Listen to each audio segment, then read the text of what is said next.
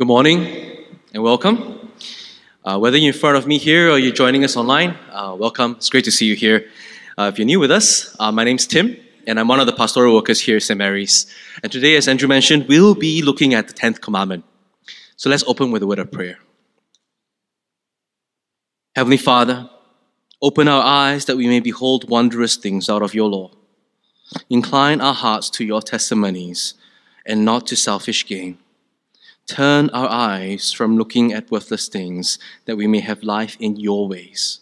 We ask this in Jesus' name. Amen. I've got good news and bad news. Which would you want first? That's often the beginning of a joke. But oftentimes in real life, when someone comes to you with that proposition, it's important whichever you hear first to receive both. Because you need both to have the proper perspective of the situation the person is offering to you. Let me give you an example.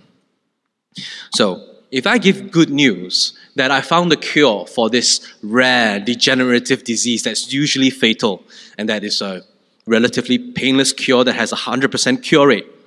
Wow, you say, wow, that's great for science, great for medicine in general. Wow. So you all agree that's good news, but maybe not related to you, unless you receive bad news that you have contracted this rare and degenerative disease. Suddenly, that good news becomes real, really good, because now it applies to you, isn't it? So that's the approach that I would take for today's message, the good frame of bad news and good news, to explore the 10th commandment, which is, you shall not covet. So I'll explore it in two main sections. The first section is how the 10th commandment reveals our utter failure, our terrible failure, and that's the bad news part of it. But of course, there's good news in how the 10th commandment points us to true fulfillment. And my hope for us today is to learn of how we are all dead under God's law, and we can only live in Christ. So let's begin by looking at the 10th commandment as written in Deuteronomy chapter 5, verse 21. Here it says, you shall not covet your neighbor's wife, you shall not desire your neighbor's house, his field, or his male servant, or his female servant, or his ox, or his donkey, or anything else that is your neighbor's. Now, wait a minute. If you've been with us for the past few weeks, you would say, haven't these things already been prohibited in the 7th commandment, which is do not commit adultery, and the 8th commandment, which is do not steal? So what are we doing with the 10th commandment? Is the 10th commandment unnecessary? Is it extra fluid? Could we do away with it? We just need 9, right? Now, these laws are related to one another. There is a connection. In fact, this was brought up when Andrew was preaching on the 8th commandment of do not steal. That's linked to covetousness. But what's the difference? So, I once heard a joke that said this way. This teacher of the law was teaching, okay, it's adultery if you see a pretty woman and you take a second look. So the person heard that and went away thinking, okay, so I'll just take one good, long first look. Right? But my friends, although that joke may illustrate something true, that adultery is even the glance is adultery in the heart. Because it's not just about the physical act of sex, but even where the will has been turned to desiring that's adultery. Covetousness takes one step back to even when the moment the desire sparks in the mind. So even the first look itself may not be adultery, but it's actually covetousness. Okay? So when we take that frame of mind and look at this commandment, when it says, do not covet your neighbor's wife or your neighbor's spouse. So in our hearts, sometimes we go, oh, I wish my wife didn't nag me so much, was more gentle, more loving in her words, like so-and-so's wife. Wouldn't that be nice? Or wives, women, right? If you go, oh, if only my husband would be more proactive, would listen, would do more chores around the house without me asking, like so-and-so's husband. That's coveting. Do not desire your neighbor's house. If you look at your house and says, oh, it's so small, so cramped, so messy. I wish I could stay in this bigger place. This other person's house has a garden and balcony, has people to tend the grounds, so nice and manicured. Or has that kitchen set or that island set or whatever it is, oh, so nicely designed. or his field, or male servants, ox, donkey, anything else that's your neighbor's. It can even go beyond that. If we go looking at other people and say, oh, I wish I had that person's job that can pay so well, that can travel so much, that can afford a high rolling lifestyle. Oh, my car's a bit old and beat up, dinged up a bit. If only can drive that brand of car, that luxury car, to show that I've made it. Once I pull up, people know that I've made it. Or I walk out and then I'm wearing that watch, that designer watch. Or using this phone. Once I whip it out, people know that I've made it. Or that bag, that brand of bag. I don't have to be showy about it. I just flash it around a bit. And everyone knows I've made it. Friends, it can even go deeper, isn't it? Why can't I look like that person? Why can't I have that person's happiness? Why can't I have their life? All these are signs of coveting. And social media has made coveting worse, isn't it? Now I'll just use myself as an example. When I scroll through Instagram, and it's great that, borders have opened up, people are traveling. But when I look at pictures and my friends go, oh, wow, all people going Taiwan or Japan and going for staycations, even in KL. And I'll be like, oh, I wish I could.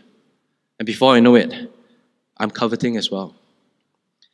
Now, before I go on, if all that I've mentioned just now, and you were waiting to hear me say something, look, did the preacher mention this? Just to know that, am I coveting if I'm doing this? Am I coveting if I'm doing that? Or even if you're listening, trying to say, okay, the preacher pointed out about social media, but come on, it can't be wrong. I can't help it when I scroll through and I feel something, right? That can't be sin, isn't it? I want to as lovingly as I can, want to tell you that you've missed the point. If somehow you've managed to justify yourself throughout all 9 sermons of our 10 Commandments series, please listen now. The 10th commandment is not extrafluous. It's not unnecessary.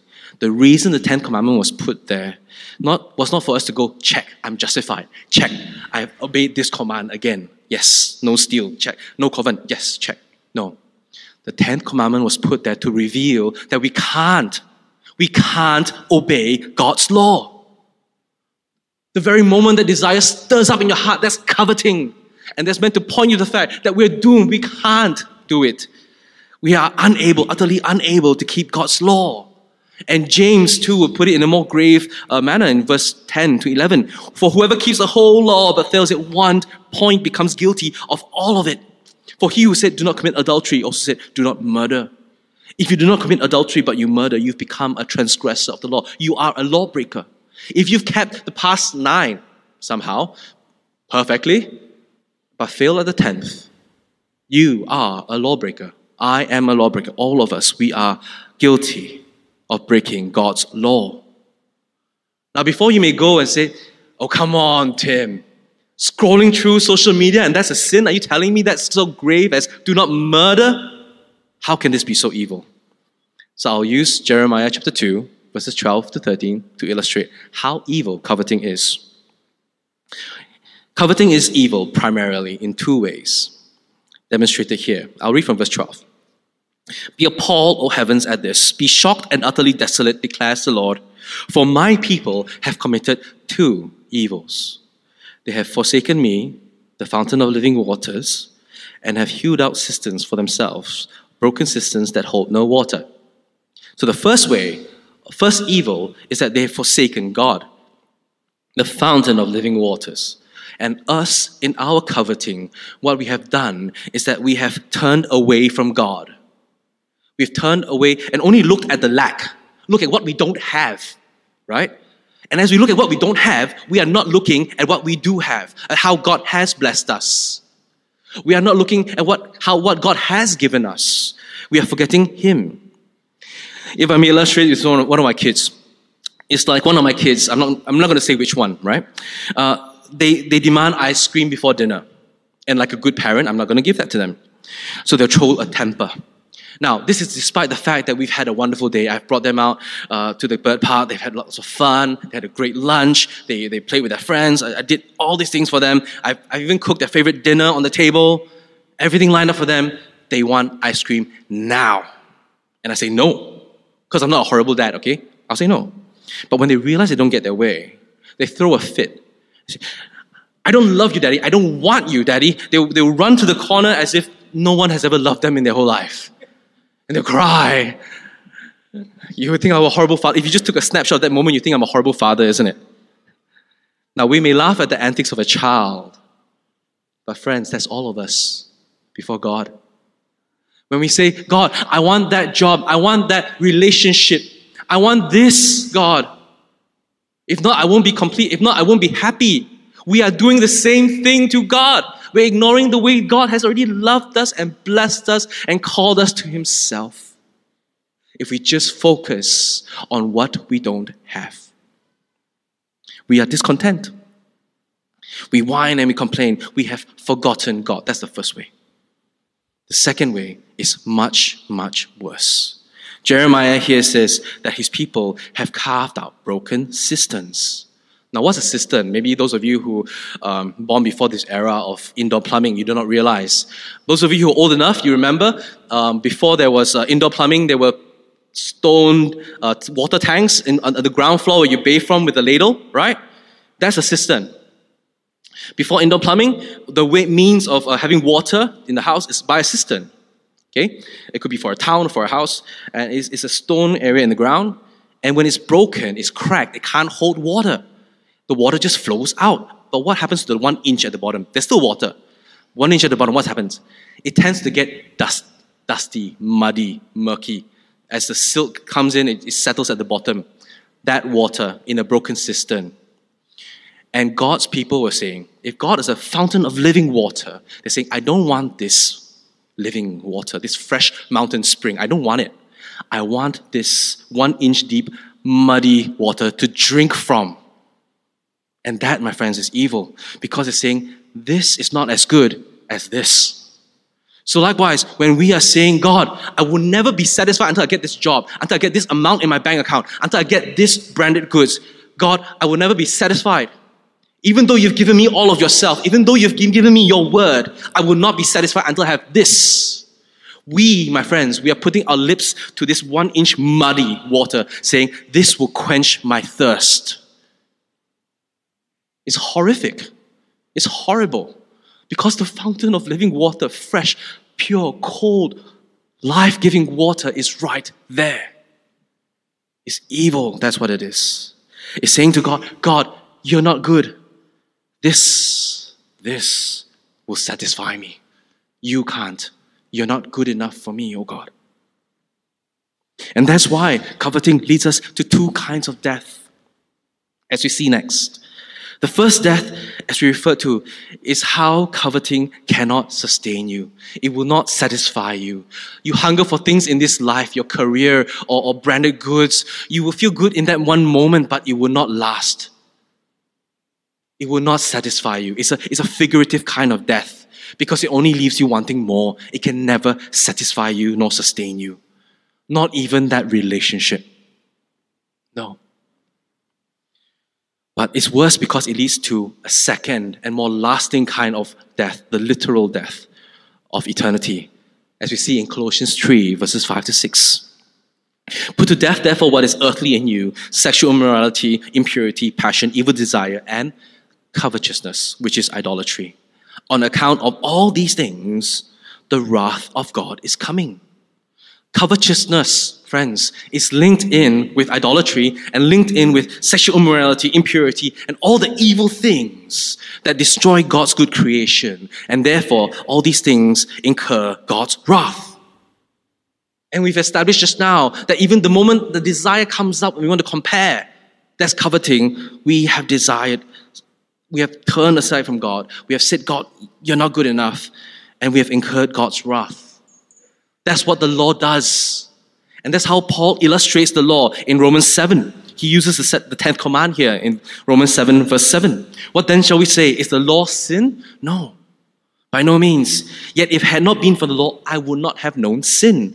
For I would have known what it is to covet if the law had not said, you shall not covet. But sin, seizing an opportunity through the commandment, produced in me all kinds of covetousness. Friends, it is not that the law is bad, but the law clearly reveals the sin in us that desires so much to turn away from God. We have all sinned and therefore we all deserve God's wrath. That's where all of us are. That's the bad news. And it would be unloving for me to hide that from you. The actual situation of all of humanity, that we are all under God's wrath. Remember, the main point for us today, we are all dead under God's law, but we can only live in Christ. So how does Paul end this chapter in chapter 7 of Romans? He goes, wretched man that I am. This is the Apostle Paul speaking. Wretched man that I am. Who will deliver me from this body of death? Friends, every moment that desire comes is sin. Every moment we turn and want something that's not good for us, that sin is death. We can't deliver ourselves. We can't for one moment think that we can save ourselves. And we, like Paul, need to ask, who will deliver us? Friends, if you're thirsty, if you're unsatisfied, if you're realizing that you're broken and you need help, let us do what Christ did. In the next line, he says, thanks be to God through Jesus Christ our Lord. The good news of Jesus is that it's only through Jesus that we can try and find true fulfillment. And that's what we'll look at next, in how the Ten Commandments provides us fulfillment in 3 ways. The first way, we'll follow through Paul's argument, thanks be to God, and he continues on in Romans 8, verses 1 to 4. There is now therefore no condemnation for those who are in Christ Jesus. For the law of Spirit of life has set you free in Christ from the law of sin and death. For God has done what the law weakened by the flesh could not do. My friends, the law shows us our sin but can't help us out of it. It shows us that we are condemned, but that's it. It can't save us out of that. But God did what the law could not do. God did what we couldn't do. By what? By sending His own Son in the likeness of sinful flesh for sin. Jesus Christ, the Son of God, eternal Son of God, came into our world, our humanity, born of a virgin, became fully human to be all that we are, and was sinless, except for sin. He was sinless. He lived a perfect life so that He can die the sinner's death on the cross. That God condemned sin in the flesh, in us, fully, because Jesus fully bore our humanity. Therefore, He could fully take on our guilt. The wrath that we incurred by our twisted hearts fell on Him fully. That Christ bore it. All our law-breaking, God's wrath poured out on Him. That punishment poured out on Him because that was what He came for. And what happens then? Now that He has borne that condemnation on our behalf, we take His righteousness. Verse 4, in order that the righteous requirement of the law might be fulfilled in us. Friends, not that we obeyed the law at all, but that Christ did. That on the cross, He offered an exchange. He took our life that we might take His. So we stand before God as if we've never coveted before, as if we've never lusted, as if we've never hated, as if we've loved perfectly as Christ did. And that's how we can stand before God in Christ. Remember, the law is not a standard to show that you can do this and be saved. It's a standard to show this is God's perfect love. And this is where your love is not at. And this is where you will never be able to love. Therefore, Christ came. The only way to live and not die under God's wrath is to believe in Christ. That He obeyed that for you. He died and took your punishment for you. It was settled on the cross. He took our sin. And as He was raised in resurrection glory, we get His resurrection life. We get all that He is. Friends, if you're here today and you don't know Christ as your Lord, if you're not in Christ, may I encourage you, no matter how you may have failed, no matter what's in your past, what guilt you have, trust that Christ has borne it on the cross for you. And there is forgiveness in Him, that you can live in Him. And it's only in Christ that we can meet our heart's greatest desires, as we'll see next. Another part of the good news of the 10th commandment is that the 10th commandment is not a prohibition against having any desires whatsoever. Now, it may seem like it as I was going through the list when the moment something sparks in your heart, that's covetousness, right? But the law against covetousness is not the law against desire. It's not about not wanting something. Similarly, it's not wrong to have a thirst. But it's wrong to seek to meet that thirst in muddy water when there's a fountain of living water available. Similarly, the law against coveting is not because we have a desire, but that our desires are too low. Our desires are too pathetic, where God has offered you something far greater that can satisfy you far fuller, that can last, your satisfaction that lasts far longer, eternally, in Himself. That's what Christ gives us. That's what God gives us in Christ. If coveting is discontentment, the solution to godly contentment is contentment in Christ. It's not about not desiring earthly things, as Matthew 6:31-33 will point out. God knows that we have earthly needs. He knows we need to eat. He knows we need to drink. He knows what we need to wear. But seek first the kingdom of God and His righteousness. That we are not to seek these things above God. We are to seek God first. Why? Because it is only God's kingdom that will last. It's only that which belongs to Christ and God and His kingdom that will last and will be meaningful for an eternity. And for those of us who are in Christ, we will live for an eternity. So we'll be living for eternity with that in mind, not this. And I'll point us to Colossians 3 verses 1-4. It says, "For if then you've been raised with Christ, seek the things that are above, where Christ is, seated at the right hand of God. Set your mind on things that are above, not on things that are on earth. For you have died and your life is hidden with Christ in God."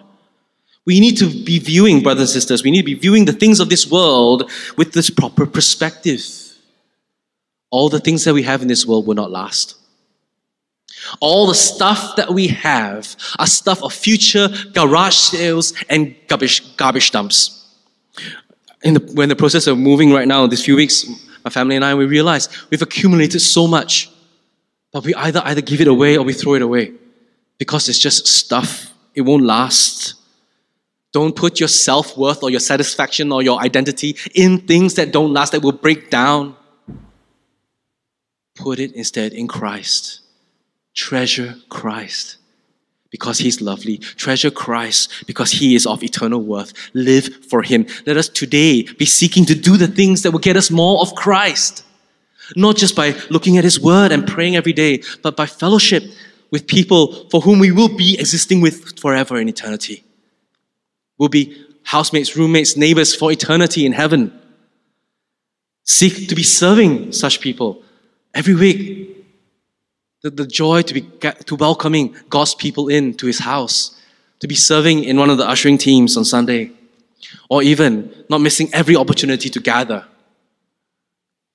Coming in online is fine, but it doesn't beat coming in and shaking hands and having conversations face to face every Sunday, and also as opportunity comes. Church camp's coming right around the corner. Will you sign up if it comes? If you treasure Christ, do that which gets you more of Him, not less, not more of the world. Last but not least, Christ enables us to fulfill the law. So this is the 10th commandment. It's also a good place to sum up the entire 10 commandments because it points us to the ultimate fulfillment of the law, which is to love. Romans 13 verse 9-10 says, "For the commandments, you shall not commit adultery, you shall not murder, you shall not steal, you shall not covet, and any other commandment are summed up in this one word: you shall love your neighbor as yourself. Love does no wrong to a neighbor, therefore love is the fulfilling of the law." So yes, the law is meant to show us this is God's standard of love that we can't live up to. We have failed, we are lawbreakers, we need Christ, and Christ has paid the price. We are forgiven in Him. And Christ is the one that satisfies and gives our life meaning. Therefore, we live for Him. We love Him. We seek to love God with all our heart, soul, and mind, and love our neighbor as ourselves. Not that we can do it perfectly, but because we love Him in return. That was what the law was meant to do anyway. It's Christ that enables us to fulfill this. And the greatest way to love another person, especially if they don't know it, is to tell them bad news, if they have it, isn't it?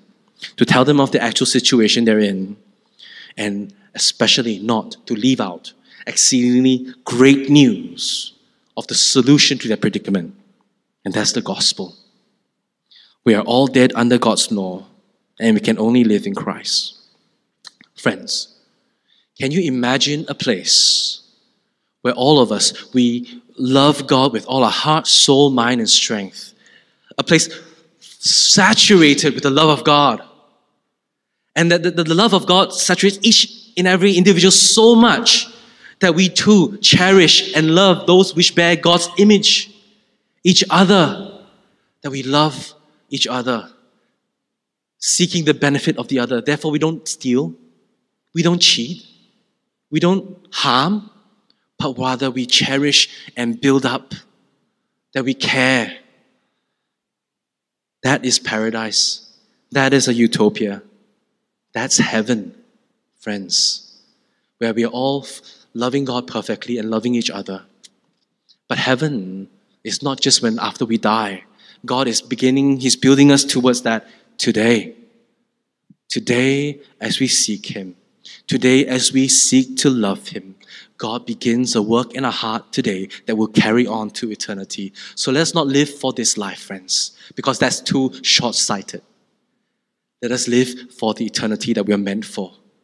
Let us love the way that we are meant to. And let us do so by His grace, because how else can we do it? We can't do it by our own strength. Let's pray. Father, we thank You for Your life-giving law, for how You point us and enable us, Lord, to love You the way that we should. Forgive us for all the ways in which our love has just petty and selfish and so pathetic. We need Your help, oh God. Help us because we're forgetful. Help us because we're easily distracted. Help us because the world just shouts so loudly. Help us to not be trapped by the world and its desires, but to seek Christ and Christ alone. Help us to do so not alone, but with our brothers and sisters together as a community under Your name. We pray and ask this in that name. Amen.